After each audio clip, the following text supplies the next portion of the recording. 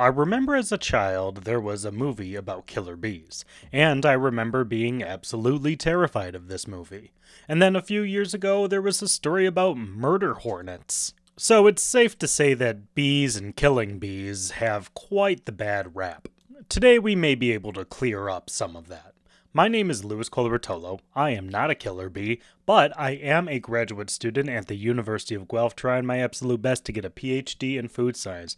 And when I should be doing my work, but I am certainly not, I like to talk to other graduate students about what they're doing and why it impacts us all.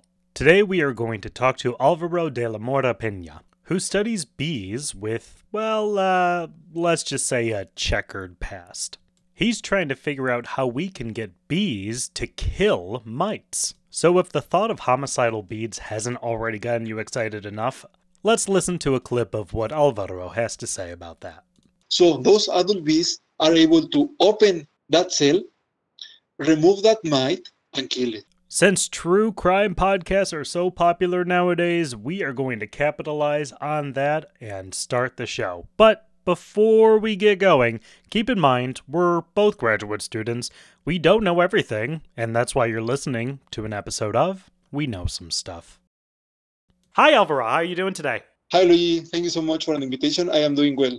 That is wonderful to hear. Before we get into the nitty-gritty, before we get started, could you tell me and everyone listening your educational background?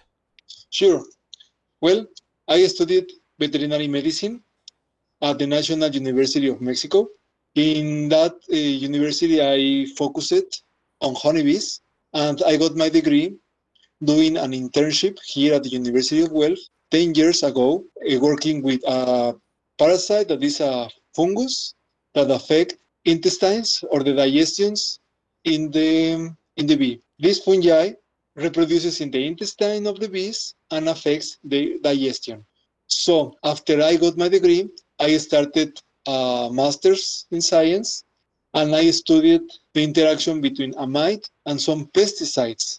I did my master's degree in Mexico, and 2 years ago, I started here my PhD program at the Honeybee Research Center at the University of Guelph. Okay, I understand that we are here today to talk about your PhD research, but also the intestines of bumblebees. That sounds like really interesting. Oh, yes. The last thing I think I would have ever thought about. When I woke up this morning, no part of me was thinking about the intestines of a bumblebee. Yes.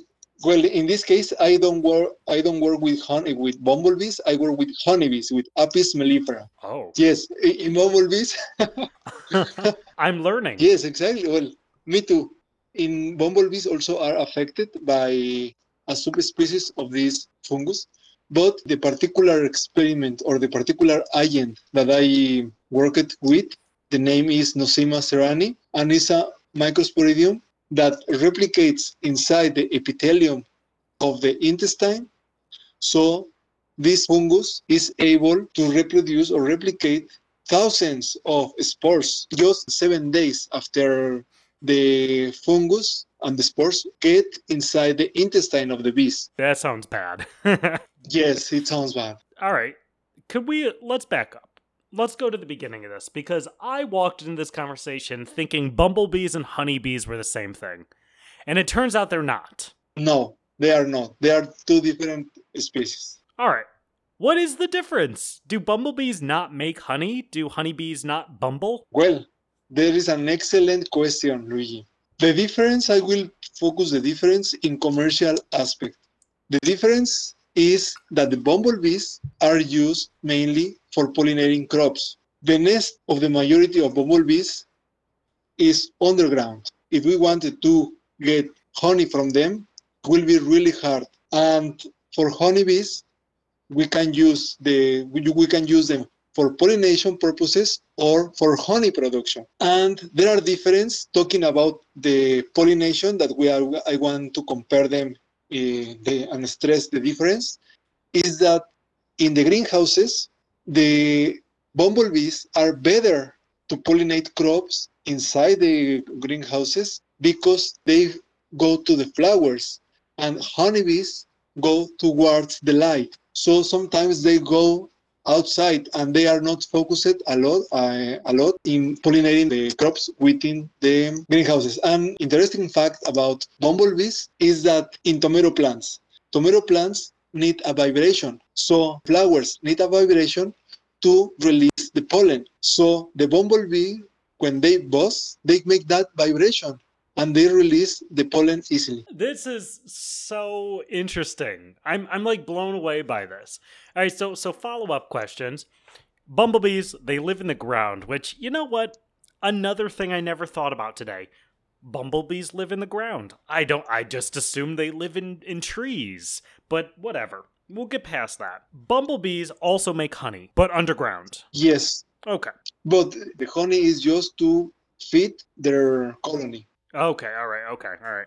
All right, but we're not here to talk about bumblebees. We love bumblebees. They're adorable. They kind of look fuzzy. They vibrate, apparently. And tomatoes love them. But you do work on honeybees. Yes, And honeybees, we most likely, at some point in our lives, have consumed a product that uses honey in it. yes. With this being said, do you prefer beverages sweetened with honey? Or are you more of a sugar person? I am more a honey person, of course. All right. Now, is that biased? Because you work with honeybees. I want to clear the air. Is it possibly because you work with honeybees that you prefer the honey more? Actually, yes. And that's why I got interested in honeybees because Oh, okay. when I was choosing bachelor program to study, I chose veterinary medicine in order to focus in honeybees because Mexico is in the top 10 of countries that produce honey and is in the top 5 of countries that exports honey. So it's a big industry. I had no idea. I mean, I don't know anything about honey production, but I would have not thought that Mexico was a big honey producer. Yes, it is. And if I think to the honey that's in my pantry right now, I know sometimes the honey is like named after the flower that the honeybee pollinates the most. Yes, the nectar that comes from that flower has pollen. So, in order to know the botanical source, it's necessary to identify and to quantify the number of pollen grains. So, we can say that that honey has a botanical origin or source based on the pollen and the amount of pollen. Because the plants or flowers have different kind of pollen. Okay, so now this is interesting, and I think I might be going more into the food side of this. But do you have to determine the pollen content in the honey before you can say, oh, this is clove honey, or this is wildflower honey? Yes. Or can you just like put the bees in a room? I don't know how bee farming works, but can you just say, oh, well, we gave them this, so we assume that it's clove honey? Or do you have to test it? The best, in order to prove that origin of the pollen and the honey, is to test it. However, that for the beekeeper, that is an extra cost. In the modern beekeepers move their hives where the crops are blooming. I will use two examples: canola flowers or blueberries. Those crops bloom in different times. So if you move your beehives in that crop, you know that most of the honey that you will get comes from those flowers. Yeah, okay. So then I'm assuming that they taste different, the honey, in the long run. Totally. And you could tell the difference? You know the difference between these? Or Okay, I will answer first.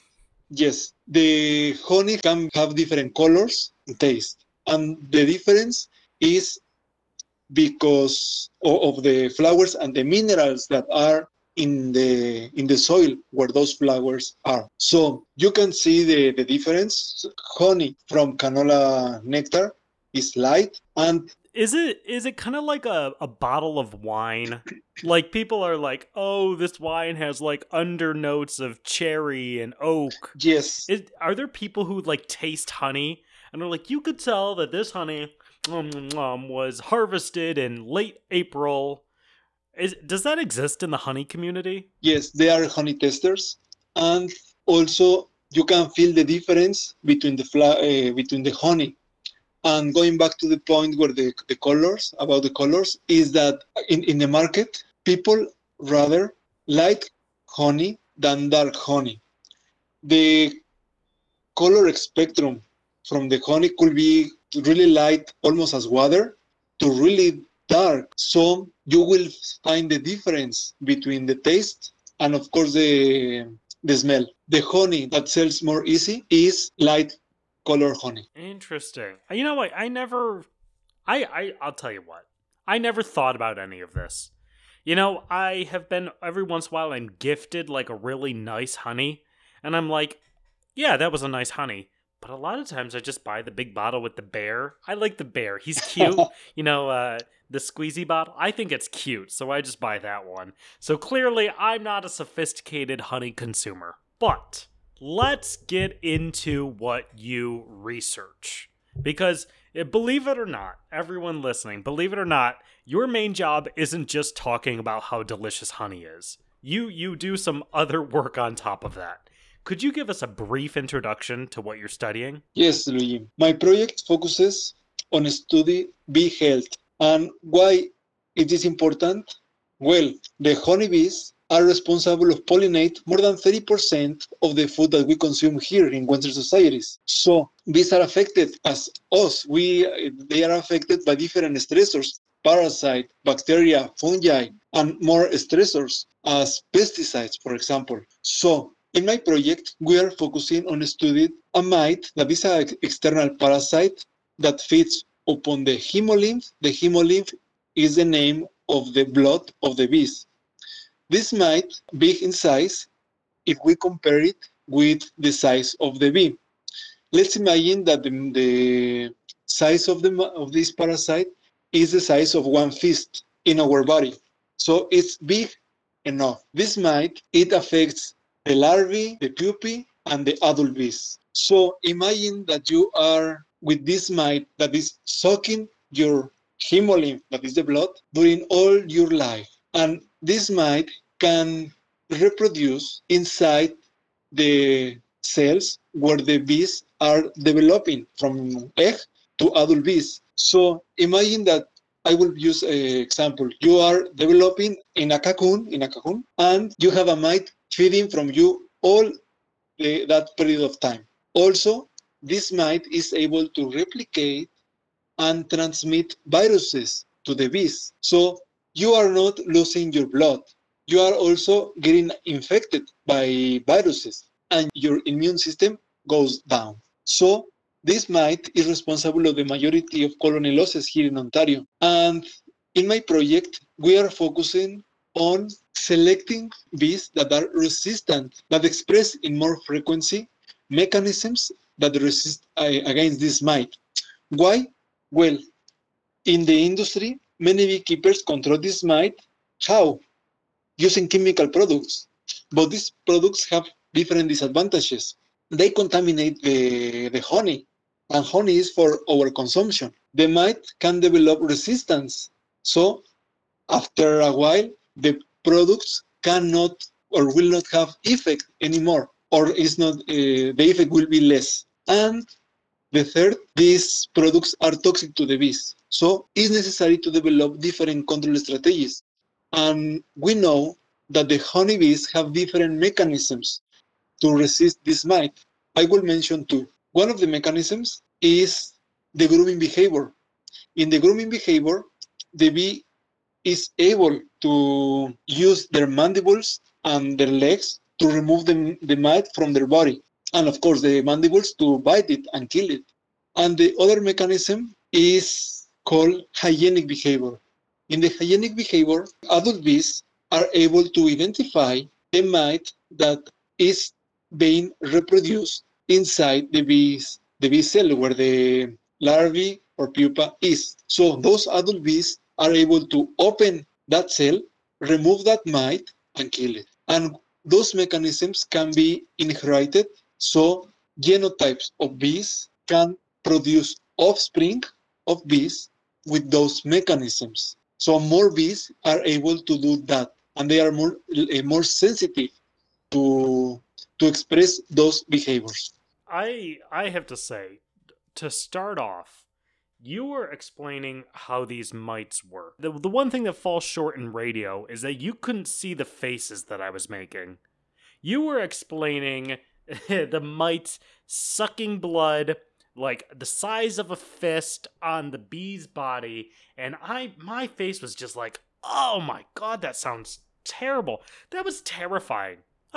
You scared me. I'm terrified of these mites. That's like a horror movie. And yes, and you are not the only one that is terrified. The beekeeping industry is terrifying as well. Yes. Oh god, it sounds terrible. Honestly, and these mites, are they popular? Do you find them in a lot of bee colonies? Is it just a few bee colonies? These mites are really common and they are spread worldwide. And Canada is not the exception. Australia or New Zealand, one of those, don't have those mites yet.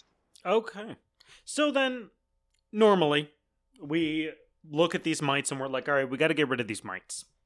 So the industry's like, okay, let's apply some pesticide. Is it a pesticide technically that they try to apply? Let's call miticide because kills mites. Yes. It's against mites. It's a miticide. Yes. I learned a new word. All right, so they apply these miticides sometimes, but it's not the best because sometimes the bees don't react well with this miticide. Yes, you are totally right. And that's an issue because if we want honey, we need bees to be healthy. And if we want our plants to be pollinated, we need the bees to be healthy so they can pollinate the plants.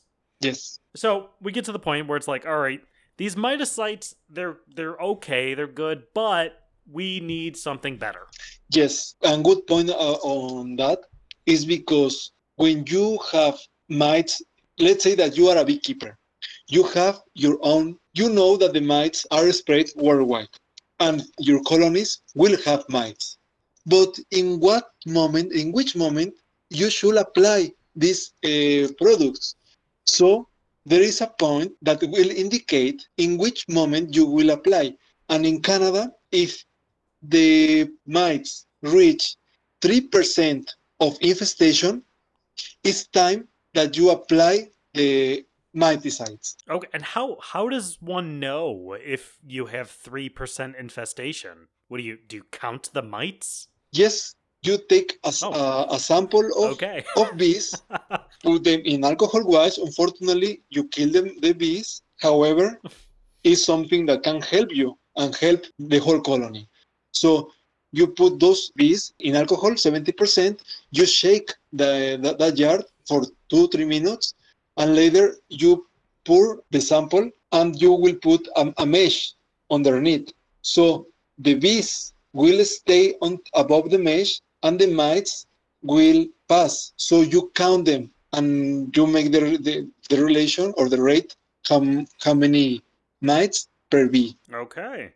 All right, so we're able to count, I guess, the amount of mites. Yes. So that when they're like, all right, maybe we don't need to apply the miticide just yet.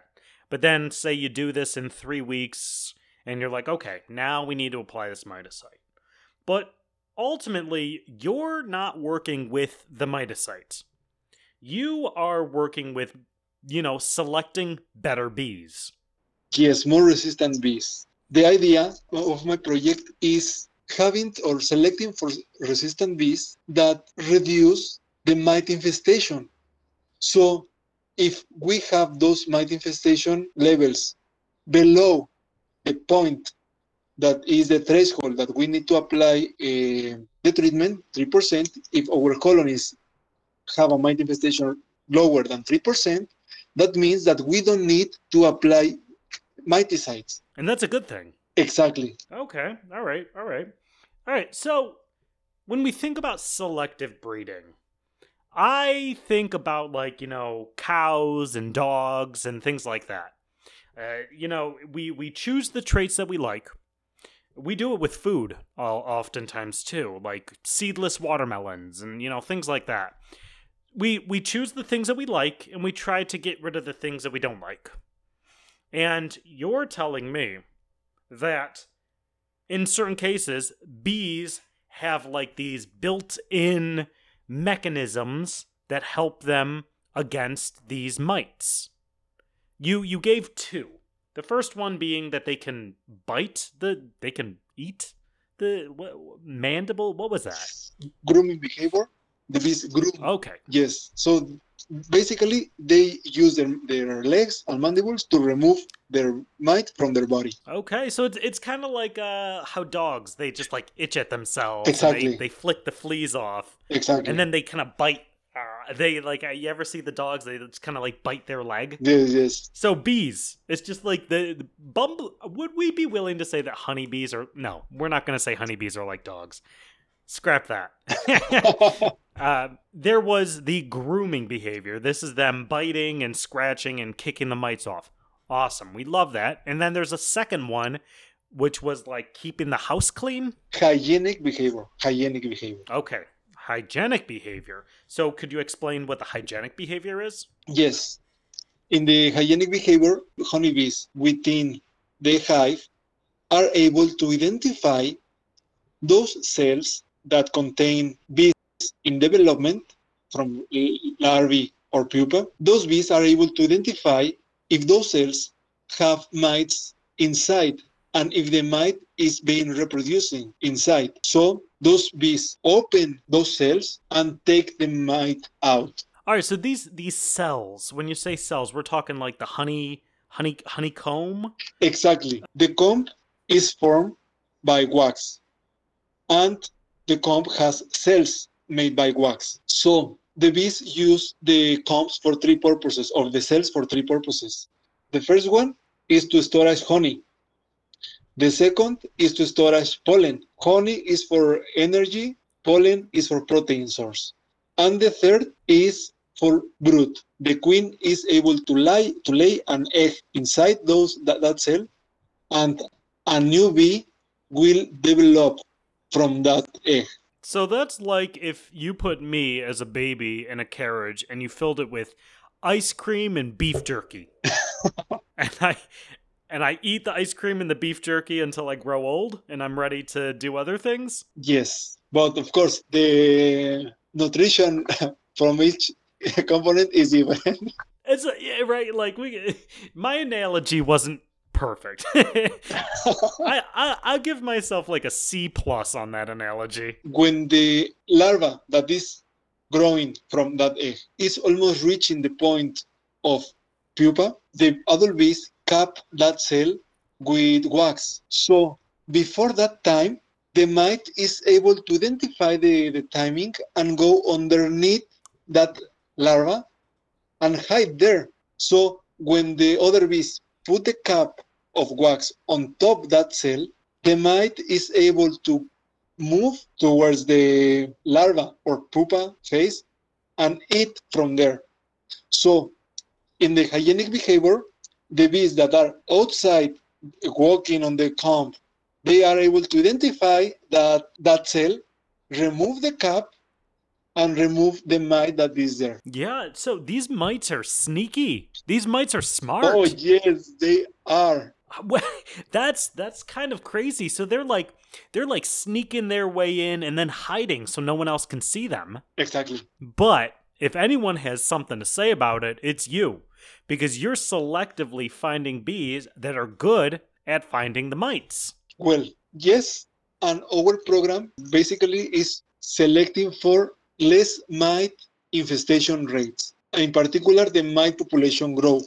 Here in Canada, we have the seasons really defined. Winter is winter, snow, cold, and summer is summer, hot. And the bees also have a cycle according with the environment and with the season. In the winter, there is not brood because there is not food outside.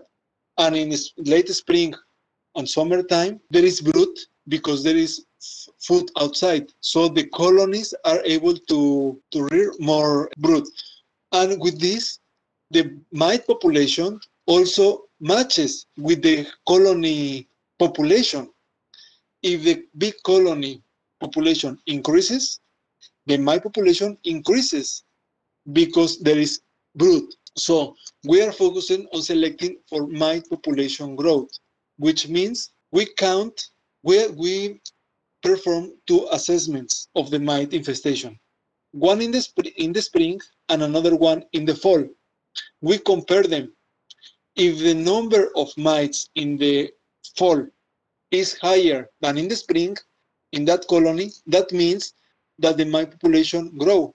And opposite, if the mite population reduced or didn't decrease, that means that the mite is not reproducing there. The mite population is not growing. So we are selecting bees for mite population growth, that is for low mite population growth, which is our resistant genotype, and the high mite population growth. So the mite is growing, the mite population is growing a lot, and it's a susceptible genotype. Why we are doing this? Also selecting for the high, but this is susceptible because we want to compare our genotype that we want. And when we are selecting for, let's say, low varroa growth, we don't know if we are selecting for groomer bees, hygienic bees. We don't know. We know that we are selecting just for low mite population growth. The bees will do their things, and we are looking at that as well. Okay, so no growth of mites or decreased growth of mites, that's good. Yes, And you ultimately want to find if there's a way to breed bees or at least selectively choose bees that are good at doing that. exactly. Okay, so it's almost as if you're filling out like a job application. Like, we're looking for bees that are good at grooming these mites, and we're looking for bees that are good at housekeeping. It's correct. All right, well, that sounds hard. Like, I'm gonna be for real, because you can't sit down with a bee and ask them questions. You can't say like, hey, how much do you hate mites, and do you like to bite mites and scratch mites off your back? You can't do that.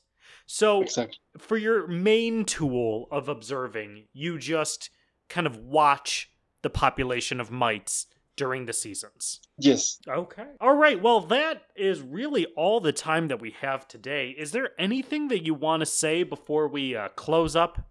Any shout outs to some of your favorite bees or anything like that? Well, the only thing that I could add is that with this program, or the main goal of this program, is to help the beekeeping industry in Ontario, because the methodology that we are using, we want to share that methodology with the queen breeders so they can use that methodology.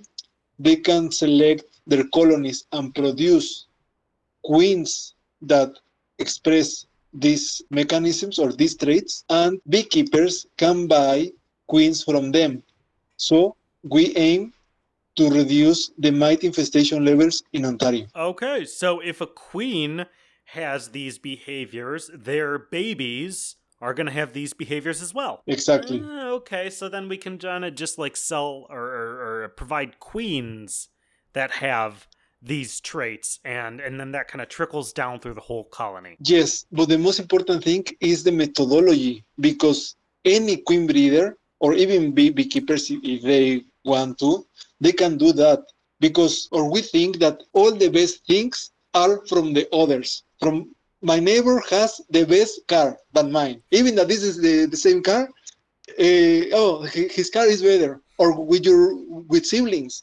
Oh, I my brother has a blue toy and I had a red one. The blue is better than mine. But with this methodology, we aim to show beekeepers and queen breeders that they can have really good bees choosing from their own stock, and those bees are adapted to the area, so it's an advantage instead to buying queens from different places that express those behaviors as well. Okay, so this is kind of like empowering the bee farmers to help their own populations. That is right. All right, that's some really cool stuff. Well, thanks so much for chatting with us today. I learned, honestly, once again, I woke up this morning not thinking anything about honeybees, and I learned so much. I don't even know where. I'll probably go into my kitchen cabinet at home right now and look at the honey and pretend like I know what I'm talking about.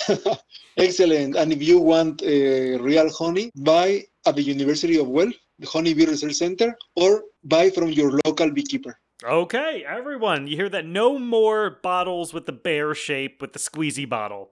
That's it. Never buying another one of those again, unless it's filled with like real good honey. Exactly. Unless is buying from a real good honey. Because we also at the Honeybee Research Center we also sell You have the bears? bear yards. Yes! Yes! Okay, I'm gonna get one now. Just because you have the bear. Because it's so cute. Alright, thanks so much for talking with us, Alvaro. It was a true pleasure. Thank you so much for inviting me. Well, this chat with Alvaro maybe didn't ease anyone's worries about killer bees, but it certainly gave a different light on the concept of bees killing things. But not to be a killjoy, here at We Know Some Stuff, we like to do fact checks at the end of every episode. And by we, I mean just me, because I'm We Know Some Stuff. Both Alvaro and I listened to this episode a bunch of times, and we did come up with one thing that needed to be fact-checked. Earlier in the episode, Alvaro was saying that these mites are worldwide. However, there is one country, as of the recording of this episode, that has not been affected by these mites, and it is Australia. New Zealand was mentioned, but unfortunately, New Zealand has fallen victim to yet another mite. That concludes today's fact check, but we are going to end on a sweet note. If you're looking to purchase some local honey and you happen to be in the Guelph area or have access to the internet, you can look up hbrc.ca. That is the Honey Bee Research Center out of the University of Guelph, where you can find all kinds of delicious honey-based products and things that are less delicious like candles. But now the episode's over and we need to buzz off. So thanks for listening to another episode of We Know Some Stuff.